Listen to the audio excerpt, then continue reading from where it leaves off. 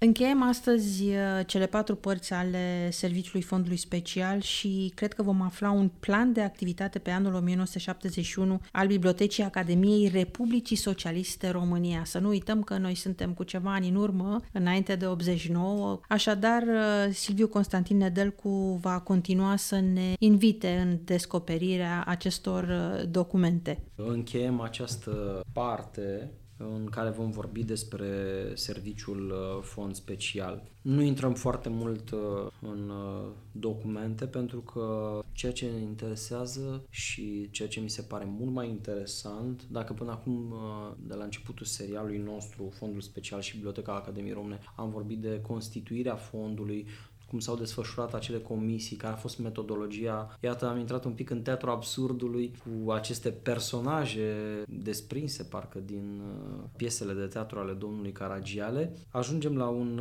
document, spunem așa, steril, un plan de activitate pe anul 1971, unde sunt niște obiective generale și prezentate serviciile respective. Deci, iată, începând cu 1952, după cum putem vedea că funcționează acest fond special cu acte în regulă în cadrul Bibliotecii Academiei Române. Din 52 până în 71 sunt aproape 20 de ani, 2 decenii, în care au fost incluse o seamă de publicații, o seamă de cărți, o seamă de reviste, pe mai multe criterii, după cum am putut arăta anterior, în fondul special. Dar despre ce este vorba? Acest document prezintă, după cum spuneam, aceste obiective generale și apoi serviciile bibliotecii, consultarea publicațiilor, cabinetul de microfilme, conservarea publicațiilor, etc., etc.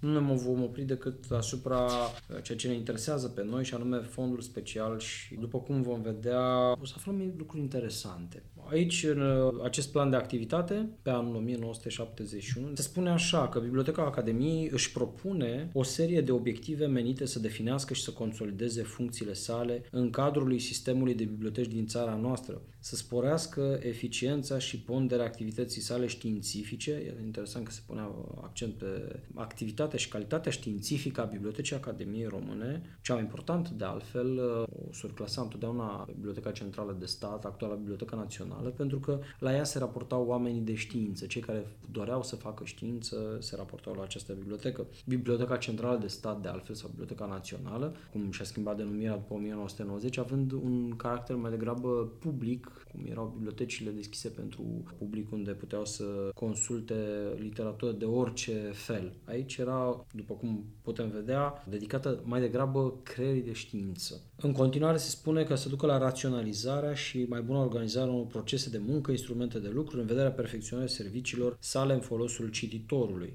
Și, mă rog, aici se spun diverse lucruri care trebuie făcute între obiective. Exista pe atunci, foarte interesant, un consiliu științific care trebuia să se ocupe de, citez, efectuarea în continuare a unor demersuri pentru reînchegarea rețelei de biblioteci științifice de specialitate din sfera de cercetare academică.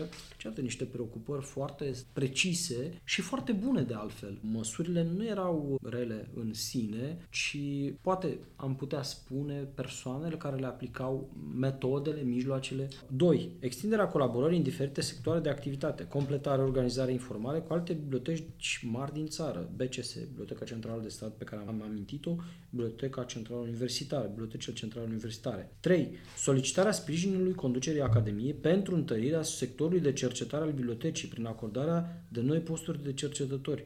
Foarte interesant. În 1970 existau posturi de cercetători științifici. De ce? Pentru că principala calitate a acestei biblioteci, încă de la fondarea ei, era cea de cercetare. Ăsta a fost, pe lângă scopul custodial, patrimonial, de a deveni depozit, păstrătoare tezaurului de publicații românești, era acesta de cercetare, pentru că mai e un lucru foarte interesant pe care trebuie să-l aducem în discuție.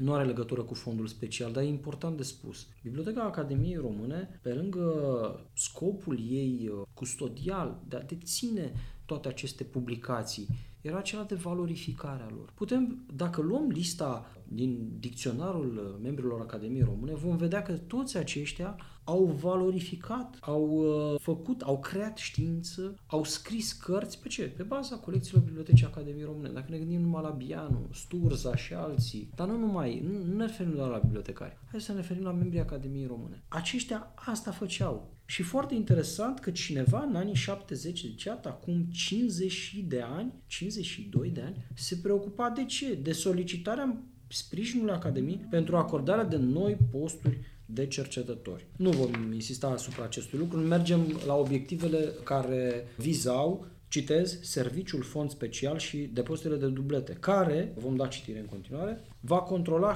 6.000 volume cărți din depozitele centrale și 2.000 volume cărți din preluări și achiziții. Apoi, va efectua toate lucrările de predare la depozitele centrale a publicațiilor trecute la liber. Va efectua toate operațiunile necesare pentru publicațiile ce intră în bibliotecă, precum și pentru cele ce pleacă la institutele Academiei Române. Va elibera permisele speciale, va lua măsuri necesare pentru asigurarea consultării materialului în sala de lectură. Va efectua în depozit lucrările de comasare în vederea primirii a 5.000 de volume de cărți de la Fondul Liber. 5.000 de cărți în 1970 este colosal. Ar trebui să ne dăm seama că acest proces de includere, nu ne putem numi epurare, pentru că epurarea este un termen specific anilor 50, care s-a făcut într-un mod sovietic, îl putem asimila și include în aceeași categorie a sovietizării bibliotecilor noastre, deci iată, nu ne putem gândi la epurare, dar această cenzură, această includere, acest arest avea să conțină cât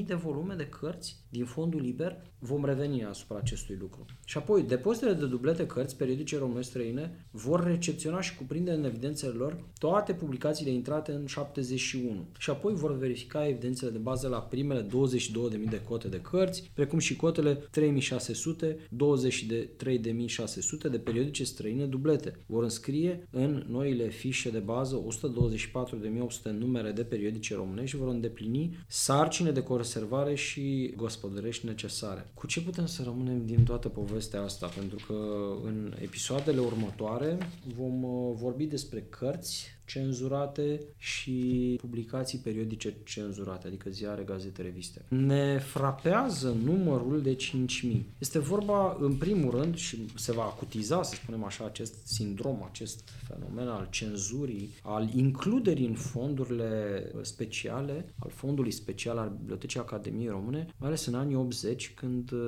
vom cunoaște România, Republica Socialistă România, va cunoaște fenomenul acesta al imigrării unor scriitori care vor rămâne peste hotare și opera lor publicată în comunism, unii dintre ei comuniști fiind, intra automat în Fondul Special. Deci, iată, unii dintre ei, indiferent de culoarea politică, convertiți subit la bine, adică la comunism, publicați masiv în comunism, dar ajunși odată peste graniță solicitând azil politic, deși fuseseră citiți ani de zile la liber, vor intra automat în Fondul Special. Deci, iată, fondul acesta special îl putem privi ca pe un organism în continuă dezvoltare. El nu s-a încheiat odată cu anii 50, cu marile arestări. Oamenii continuau să fie arestați, întemnițați, închiși, omorâți, etc., etc., dar odată cu asta și memoria lor și cărțile lor.